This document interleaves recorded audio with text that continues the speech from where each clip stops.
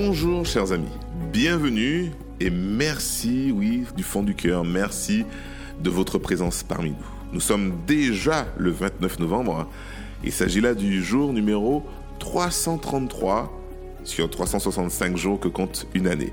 Il ne nous reste donc, si vous faites le calcul, que 32 jours. C'est presque inimaginable, mais bien vrai. Et Dounia est en train de nous lire des livres de Daniel, qui, nous le verrons aujourd'hui, va se trouver dans la fosse aux lions.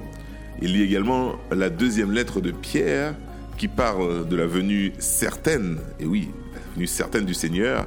Et il nous lira également, comme à son habitude, dans les psaumes, où nous approchons la fin du psaume 119, le psaume le plus long de la Bible. Il lira également dans les proverbes, ces proverbes qui sont pleins de sagesse. Alors Dounia est là, comme je vous l'ai dit, avec sa Bible nouvelle édition de Genève, ouverte, prêt. J'espère que vous êtes prêts aussi à l'écouter. C'est parti. Daniel chapitre 6. Darius trouva bon d'établir sur le royaume 120 satrapes, qui devaient être dans tout le royaume.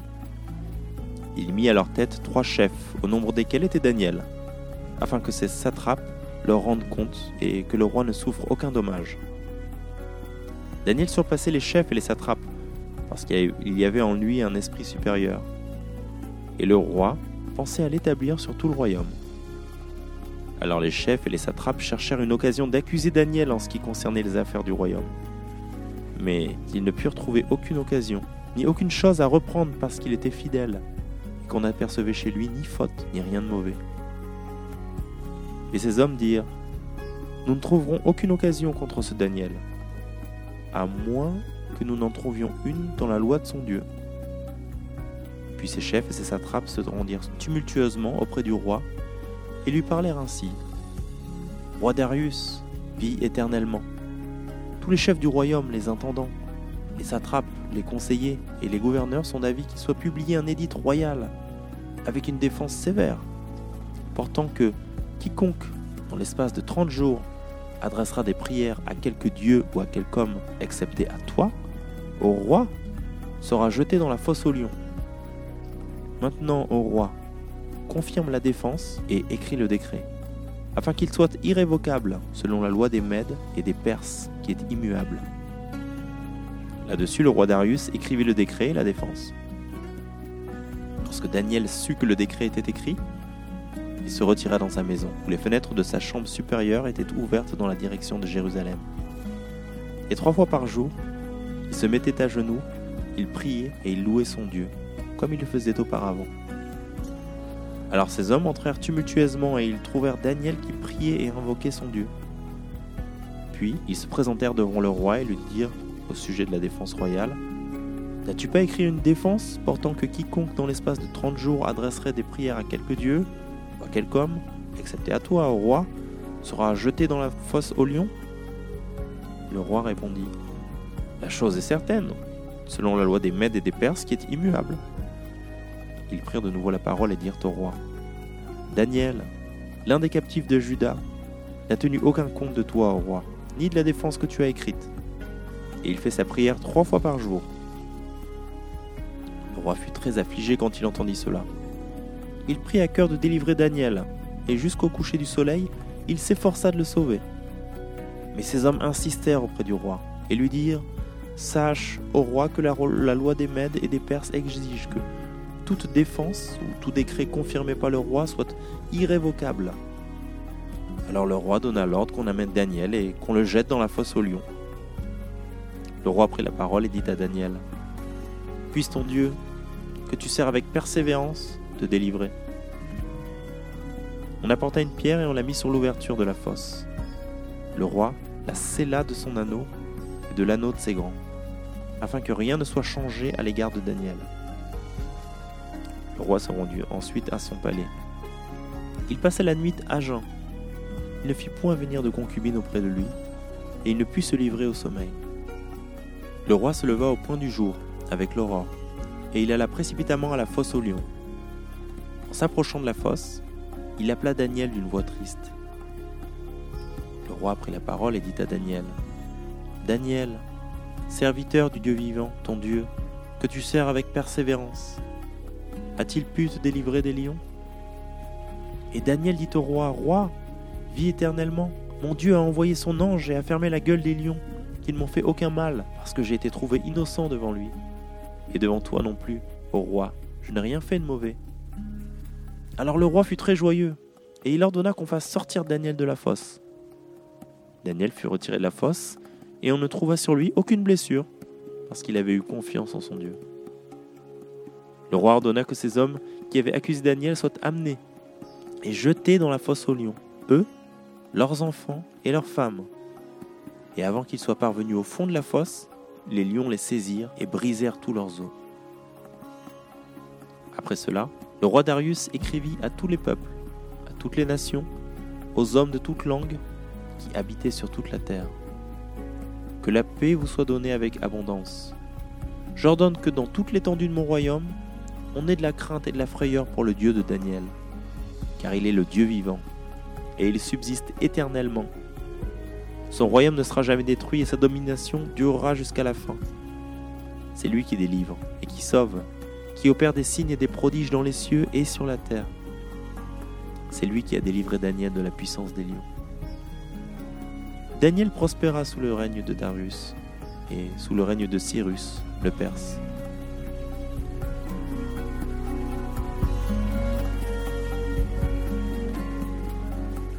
De Pierre chapitre 3. Voici déjà, bien-aimés, la seconde lettre que je vous écris. Dans l'une et dans l'autre, je cherche à éveiller par des avertissements votre saine intelligence, afin que vous vous souveniez des choses annoncées d'avance par les saints prophètes et du commandement du Seigneur et Sauveur, enseigné par vos apôtres. Sachez avant tout que dans les derniers jours, il viendra des moqueurs avec leurs railleries et marchant selon leur propre convoitise. Ils disent : où est la promesse de son avènement ? Car depuis que les pères sont morts, tout demeure comme dès le commencement de la création. Ils veulent ignorer en effet que des cieux existèrent autrefois par la parole de Dieu, ainsi qu'une terre tirée de l'eau est formée au moyen de l'eau, et que par ces choses, le monde d'alors périt, submergé par l'eau. Mais par la même parole, les cieux et la terre d'à présent sont gardés et réservés pour le feu, pour le jour du jugement et de la ruine des hommes impies. Il y a une chose, bien-aimés, que vous ne devez pas ignorer. C'est que, devant le Seigneur, un jour est comme 1000 ans, et 1000 ans sont comme un jour. Le Seigneur ne tarde pas dans l'accomplissement de sa promesse, comme quelques-uns le croient, mais il use de patience envers vous, ne voulant pas qu'aucun périsse, mais voulant que tous arrivent à la repentance. Le jour du Seigneur viendra comme un voleur. En ce jour, les cieux passeront avec fracas, les éléments embrasés se dissoudront, et la terre avec les œuvres qu'elle renferme sera consumée. Puisque tout cela est en voie de dissolution, combien votre conduite et votre piété doivent être saines. Attendez et hâtez l'avènement du jour de Dieu, jour à cause duquel les cieux enflammés se dissoudront et les éléments embrasés se fondront. Mais nous attendons, selon sa promesse, de nouveaux cieux et une nouvelle terre où la justice habitera. C'est pourquoi, bien-aimés, en attendant ces choses, appliquez-vous à être trouvés par lui sans tache et irréprochables dans la paix. Croyez que la patience de notre Seigneur est votre salut, comme notre bien-aimé frère Paul vous l'a écrit aussi, selon la sagesse qui lui a été donnée. C'est ce qu'il a fait dans toutes les lettres où il parle de ces choses, dans lesquelles il y a des points difficiles à comprendre, dont les personnes ignorantes et mal affermies tordent le sens, comme celui des autres Écritures, pour leur propre ruine. Vous donc, bien-aimés, qui êtes avertis, tenez-vous sur vos gardes, de peur qu'entraînés par l'égarement des impies, vous ne deveniez à déchoir de votre fermeté. Mais croissez dans la grâce et dans la connaissance de notre Seigneur et Sauveur Jésus-Christ. À lui soit la gloire maintenant et pour l'éternité. Amen.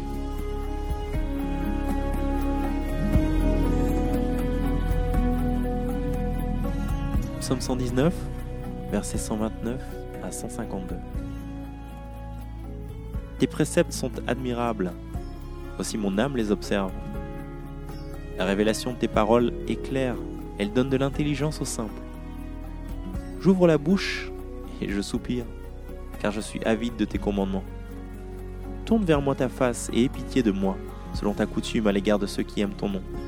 Affermis mes pas dans ta parole, et ne laisse aucune iniquité dominer sur moi. Délivre-moi de l'oppression des hommes afin que je garde tes ordonnances. Fais luire ta face sur ton serviteur, et enseigne-moi tes statuts. Mes yeux répandent des torrents d'eau, parce qu'on n'observe point ta loi. Tu es juste, ô Éternel, et tes jugements sont équitables. Tu fondes tes préceptes sur la justice et sur la plus grande fidélité. Mon zèle me consume, parce que mes adversaires oublient tes paroles. Ta parole est entièrement éprouvée, et ton serviteur l'aime. Je suis petit et méprisé. Je n'oublie point tes ordonnances. Ta justice est une justice éternelle, et ta loi est la vérité. La détresse et l'angoisse m'atteignent. Tes commandements font mes délices.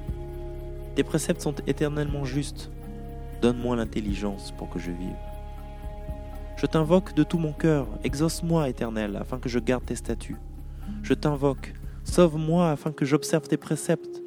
Je devance l'aurore et je crie, j'espère en tes promesses. Je devance l'éveil et j'ouvre les yeux pour méditer ta parole. Écoute ma voix selon ta bonté.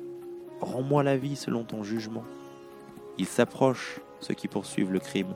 Ils s'éloignent de la loi. Tu es proche, ô Éternel, et tous tes commandements sont la vérité. Dès longtemps, je sais par tes préceptes que tu les as établis pour toujours.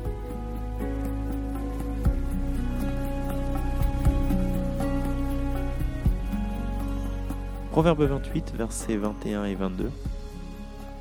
Il n'est pas bon d'avoir égard aux personnes, et pour un morceau de pain, un homme se livre au péché. Un homme envieux a hâte de s'enrichir, et il ne sait pas que la disette viendra sur lui.